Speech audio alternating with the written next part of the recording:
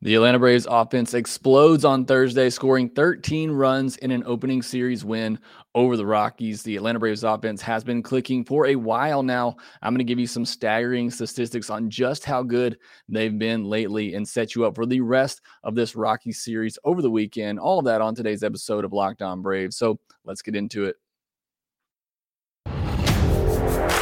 You are Locked On Braves, your daily Atlanta Braves podcast.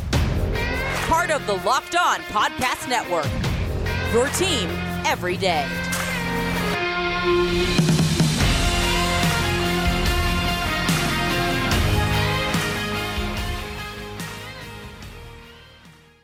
Hey, and welcome back to Locked On Braves, part of Locked On Sports Atlanta, where we cover your favorite Atlanta sports teams each and every day. I am your host, Jake Mastriani. You can follow me on Twitter at ShortstopBall. Check out my bio there to see where I am covering the game of baseball, including the Atlanta Braves in written form over at TomahawkTake.com. I'll be covering a lot of the NCAA tournament regionals this weekend if you're into that. I love this time of year for college baseball, so hopefully you do as well. Also, make sure you follow the podcast on Twitter at LockedOn_Braves. Subscribe to the Locked On Braves podcast wherever you get your podcast. Subscribe to us on YouTube. And if you're watching us on YouTube, go ahead and hit that like button as well. It helps out the show a ton. And thanks for making Locked On Braves your first listen of each and every day. We post episodes daily, 5 days a week, Monday through Friday, and are free and available on all platforms.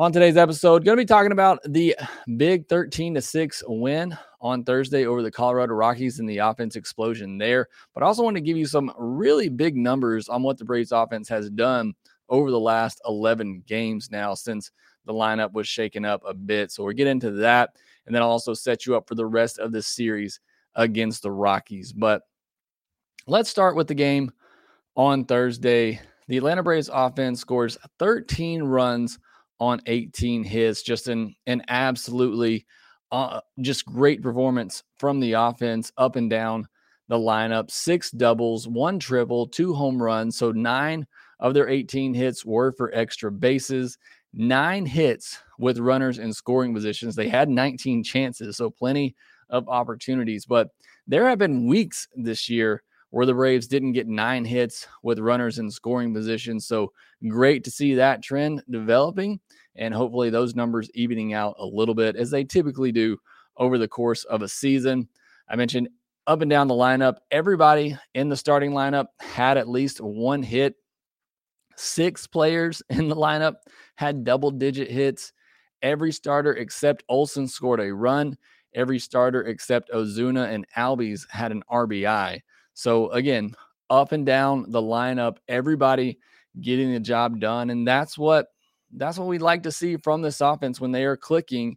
You know, we talked about it when they've been slumping lately. It's because everybody was slumping at the same time. Ozuna, Riley, Olson, you know, all the key guys in the middle of the order slumping at the same time. Now we're starting them all to see them all heat up at the same time as well. And it's going to lead to games like this. And I get it. There may be a little bit of a Coors effect in this one.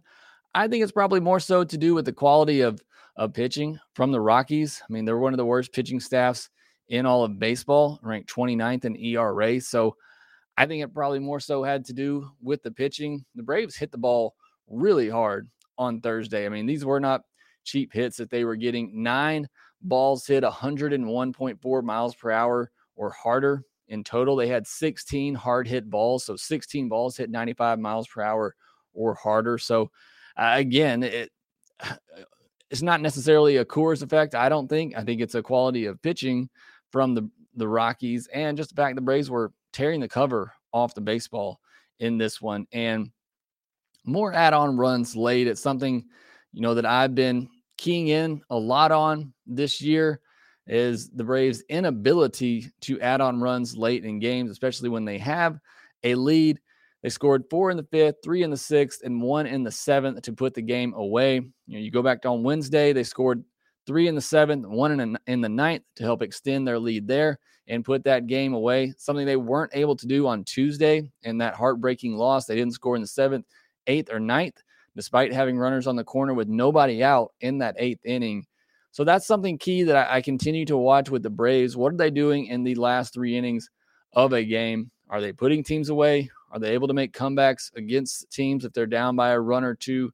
Something that the Braves really excelled at during this division title streak that they have going on, and something they've really struggled with at the beginning of this season. So they've done that in these last 2 games, been able to extend that lead, which has allowed Snitker to save some of his best bullpen arms and make for a stress-free ending to a game, which I know as fans, we certainly appreciate as well. So the offense on Thursday, outstanding. Again, playing in Coors, Rockies don't have a great pitching staff, kind of expected, but you look at what this offense has done over their last 11 games since the lineup change on April 23rd, and this offense has really started to click and gel together and become the offense we thought they could be.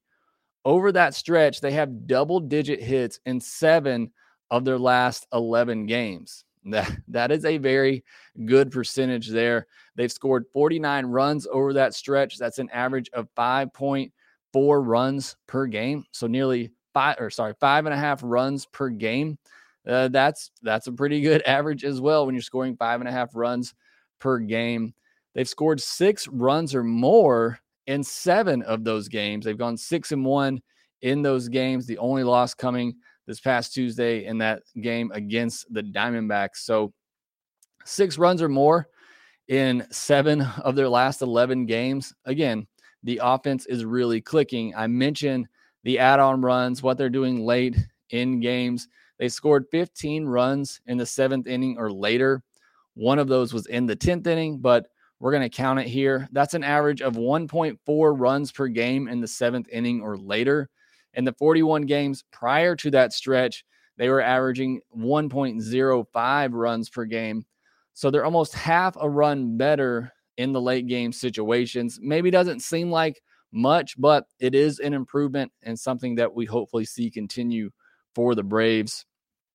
Again, competition has helped some. We talked about, them beginning this stretch of 29 games against teams under 500. They're almost halfway through that stretch.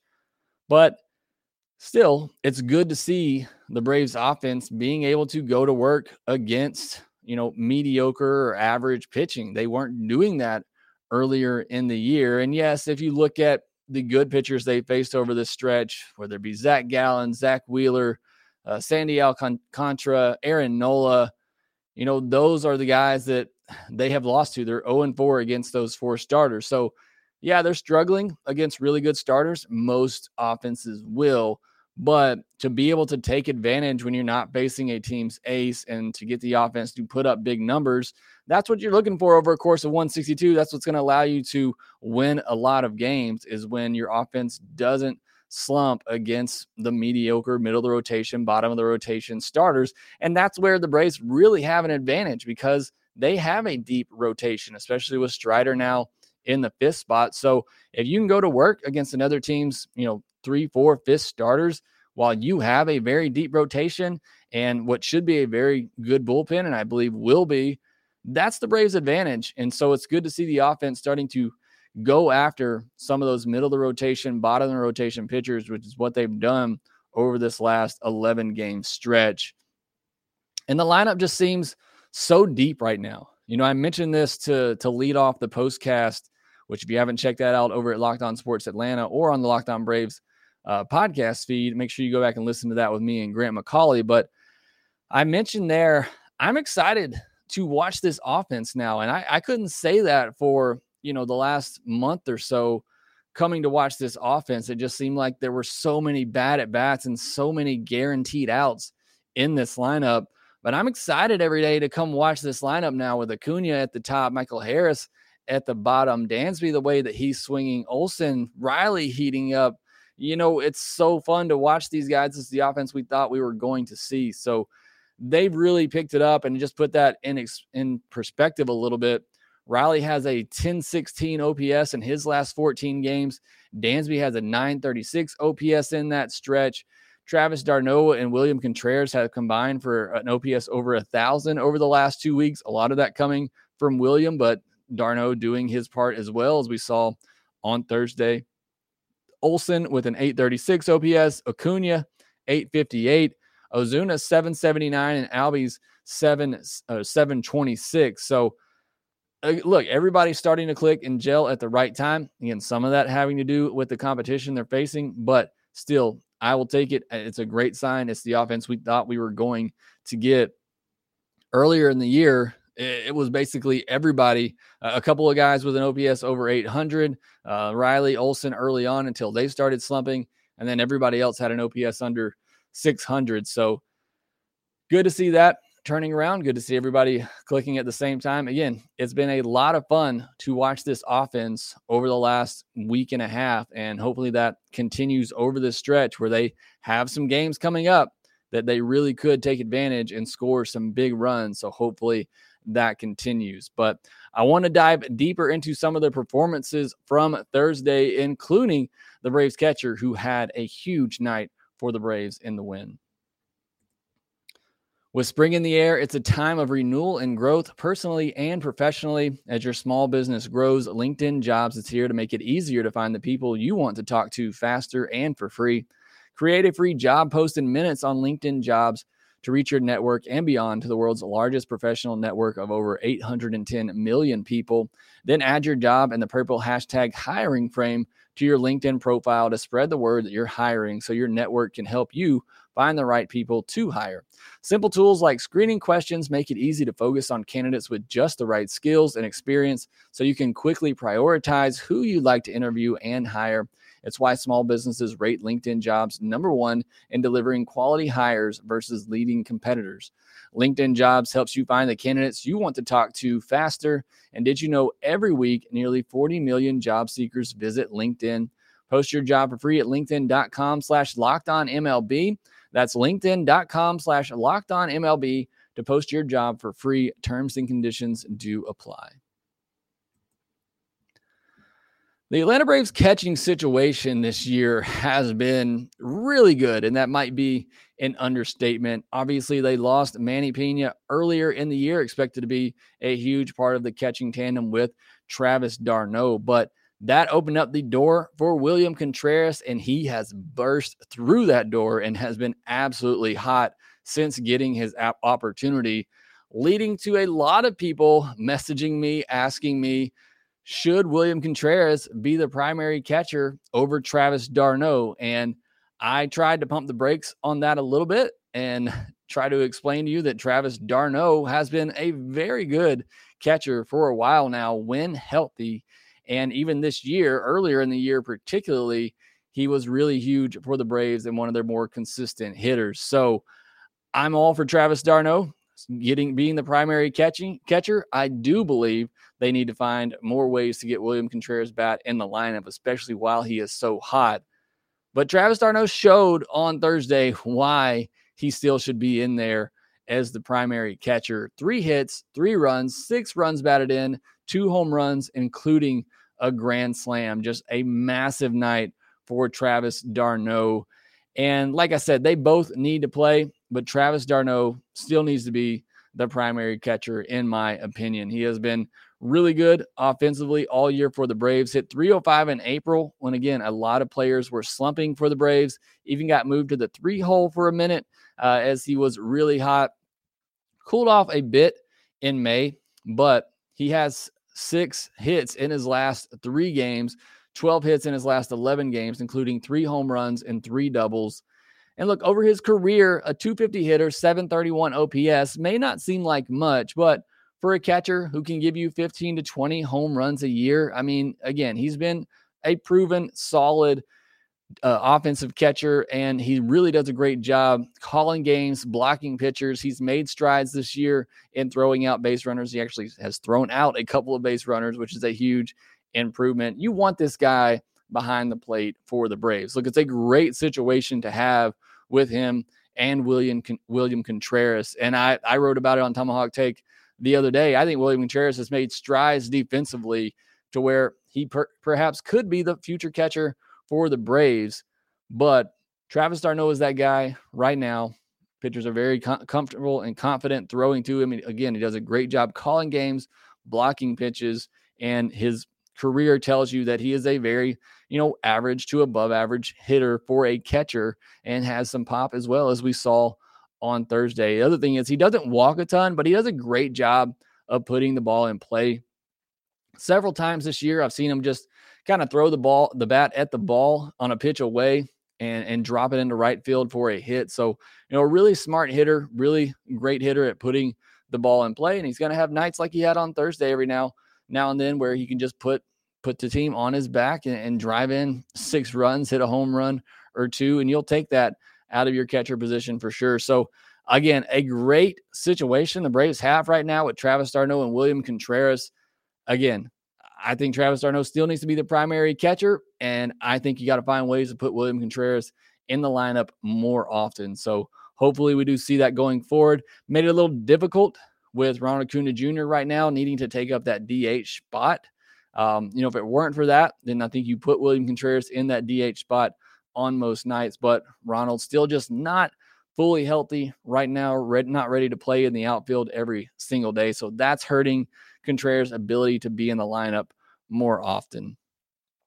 Austin Riley, absolutely destroying baseballs right now, and really over the stretch that I mentioned in the first segment, over the last 11 games.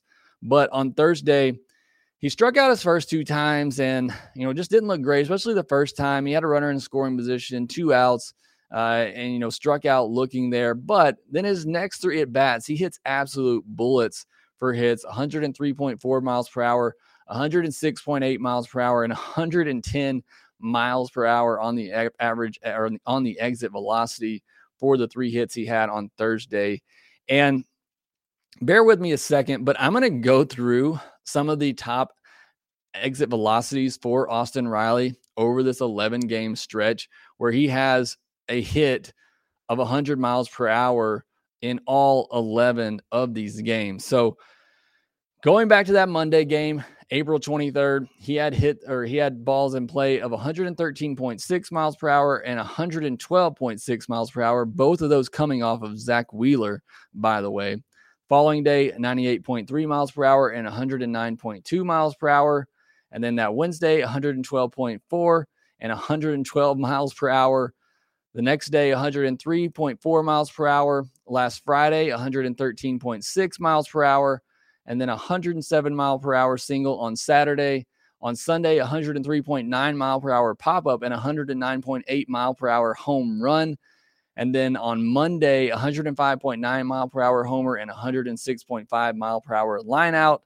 On Tuesday, 98.5 mile per hour line out, 108.3 mile per hour sinker, and 109.6 mile per hour single as well. So two singles there. I think I said sinker, but and then on Wednesday, 101.4 miles per hour and 111.9 miles per hour on his 2 hits from Wednesday.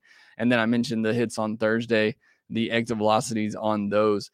He's in the 97th percentile in average exit velocity and max exit velocity and hard hit percentage. He's also in the 95th percentile in barrel percentage. So he is absolutely destroying baseballs, not just getting hits, which he has 19 hits in his last 11 games, but scorching the baseball and hitting them extremely hard. And it is a lot of fun to watch. I listened to some games on radio, especially early on when, doing some work around the house, putting the kids together, whatever. And it's fun to hear the crack of the bat on some of these balls that Austin Riley is hitting. And it's just really fun to watch when he's locked in like this and just squaring everything up. I know he had that little slump, bad stretch that he went through at the end of April, early May. He seems to be coming out of that. And again, just destroying baseballs. A lot of fun to watch. Also on Thursday, Michael Harris had 3 hits, a couple of infield singles, showing off that speed. His first hit, a ball up the middle, they originally ruled an error. But again, I talked about this on the postcast. Just the threat of his speed, Brendan Rodgers knew he had to hurry that throw and threw it away. I was glad they went back and changed that to a hit and an RBI for Michael Harris. 2 balls hit 100 miles per hour or harder on Thursday, including a double. So great to see that from Michael Harris, whose bat seems to start to be coming around. Been great defensively, made a great running catch in the outfield as well. So that's been there the whole time. Now we're starting to see the bat come around a little bit. Ronald Acuna Jr. back at the DH spot, kind of mentioned it already, just still not there where they feel comfortable putting him in the outfield every day. And I had noticed, and I think I even mentioned this on Wednesday's podcast, the fact that Ronald wasn't giving that burst of speed on, a lot of balls, like particularly ground balls on the infield that we're used to seeing. Just didn't seem to be going full speed all the time. And now we kind of have confirmation on why. The training staff told him to pick his spots, essentially, when he turns it on. And that's hard to do, and that's tough, especially for Ronald, a guy who's going, full speed all the time. That is his game. You don't want to take that spirit, that energy, and that fun away from him. But I understand why the training staff may be telling him to dial it back a little bit. And again, maybe picking those spots when he really gives that burst of energy. So I just wanted to note that was interesting that they noticed, that they said on the broadcast on Thursday, is that the training staff did tell him to try to pick his spots when he really ramps up the speed. And then there was some pitching on Thursday as well. Maybe not much of it in a 13-6 game, but I actually thought Ian Anderson threw the ball well. I know he gave up 5 earned over 6 innings, but tied his career high with 9 strikeouts, 12 swings and misses on the changeup. That changeup was absolutely filthy on Thursday. Again, 5 runs on 10 hits. He gave up 3 in the 5th inning. You had a ball that, look, it would have been a tough play for any left fielder, but I think an average left fielder probably gets to that ball. I mean, Ozuna almost caught it, so you have to figure somebody who's at least average out there probably catches that ball. Then you get a bloop, and then you get a blast from CJ Cron that, the 35-degree launch angle, even at 102 miles per hour, we've seen that type of ball not leave this year, but maybe that was a little bit of Coors Field effect. It just got over the wall there for that 2-run homer. Again, he gave up 3 runs in the 5th, but came back out, got through the 6th inning. That was huge. Saved the bullpen. So I thought this was a really solid outing from Ian Anderson. Just 1 walk, which is big for him. Walks have been a problem. If you're walking 3 or 4 batters and you're giving up, 9 or 10 hits, then that becomes a big problem. But that was not the case for Ian on Thursday. I thought he threw the ball really well. However, you look at his last 3 starts now, 13 runs in those last 3 starts. Again, a lot of those coming later in outings when he's going through the lineup for a 3rd time, which we've mentioned has been a problem for him. You look at his 7 starts prior to that, he only given up 15 earned runs. So in a bit of a bad stretch right now of giving up, 4 earned, 5 earned over his last 3 starts. Again, I'm not worried about him, especially the outing Thursday. I thought he threw the ball really well, but the offense was a story on Thursday. They've been the story for the last 11 games now, and it's really been fun to see, and we will see if that will continue over the weekend in Colorado as we preview that series next. We've been asking, and Built delivered. Built granola bars are here. Built granola bars come in 3 unbelievable flavors: chocolate peanut butter, chocolate coconut, and white chocolate berry. And if you want to try all 3 flavors, you can get a mixed box at Built.com right now. These are so different from the bars and puffs. Built granola bars are loaded with granola. It's the perfect combination of crunch and chewiness, but just like bars and puffs, these babies are packed with protein and covered in 100% real chocolate with 150 calories, 15 grams of protein, and only 4 grams of sugar. Built granola bars will change your world. Built has cracked the code to better granola. They're the perfect healthy snack to pack in your lunch, take on the road, or eat as a snack. And they are made with collagen protein, which your body absorbs more efficiently and provides tons of health benefits. So you've been waiting for a healthy and delicious granola bar to hit the market. This is your time. Go to Built.com to get the Built granola bars now. Use the promo code LOCKED15 to get 15% off your order. Again, use promo code LOCKED15 for 15% off at Built.com. The Braves took game 1 of a 4-game series in Colorado on Thursday. Got 3 more set up for the weekend. On Friday, it'll be Max Fried versus Chad Kuhl for the Rockies. The Braves looking for their first 3-game win streak of the year. And what better starter to have on the mound than Max Fried? He's really had to battle it lately. I know he only gave up 1 earned in his last start against the Marlins, but walked 3 batters. He's walked at least 2 in 4 straight innings now. Again, not terrible for most starters, but I think that just goes to show that Max has kind of been fighting and battling his command over his last few outings. I'm looking for a clean, strong outing for Max in this one, 6-7 innings. Hopefully the Braves go to work on the Rockies pitching, but Chad Kuhl has been good at times this year for the Rockies, has a really good slider, which is a pitch that can give Braves hitters fits at times. They are locked in right now, so hopefully they're laying off that slider, but it is a really good pitch for Chad Kuhl. He is a primary sinker slider pitcher, so could be a tough matchup, but hopefully the Braves offense can continue to get going. On Saturday, Spencer Strider makes his second start of the year. He'll go up against Kyle Freeland. Rockies don't strike out a ton, even though I know they did on Thursday, but overall in the season, they haven't struck out a ton. So that'll be an interesting matchup for Strider. He's obviously a big strikeout pitcher. Defense let him down in his first start, looking for a better outing this time around just overall, with the defense. Hopefully we'll have Acuna back in the outfield along with Harris and Duvall in left. So hopefully he'll have a little bit better defense play behind him. 5 strong innings, even if he gives up 3 earns or less, I think you'll take that in Coors Field. So that's what I'm looking for Strider on Saturday. And then Kyle Freeland, good curveball. That's his best pitch. Has not been very good at home this year, a 6.25 ERA at home compared to a 3.00 ERA on the road. So hopefully that continues for Freeland. And then on Sunday, Charlie Morton versus to be determined. Don't know who's going for the Rockies yet. I'm getting a little worried about Morton. I thought he'd kind of come out of it, at the end of April, beginning of May, but his last 3 or 4 starts honestly just have not looked great. He continues to battle with that curveball that hasn't been as effective for him this year. So Coors isn't a great place when you're still trying to figure things out on the mound. So a little worried about Charlie in that one, but hopefully, it's there and the stuff is there. So hopefully he is able to figure it out and have a good game on Sunday. And hopefully the Braves can pick up a sweep. They need a series win at the very least. So winning 2 of these next 3 is huge for the Braves to get a 4-game series win. And again, hopefully the offensive explosion continues. Talked about that in the first segment, how great this offense has been lately. A good opportunity to continue that in Coors against a Rockies pitching staff that is 29th in the league in ERA. So want to see the offense continue to stay hot, put up some big numbers, and not have to stress out the Braves pitching in the back end of these games. So that's what I'm looking for over the weekend. Again, hopefully we get a 4-game sweep from the Braves, but at the very least, I'll take a series win. That will do it for this episode of Locked On Braves. Be sure to follow us on Twitter at LockedOn_Braves. You can follow me at ShortstopBall. Rate, review, and subscribe to the podcast wherever you get your podcast. Subscribe to us on YouTube as well. Hope you all have a great weekend, and I'll talk to you next time.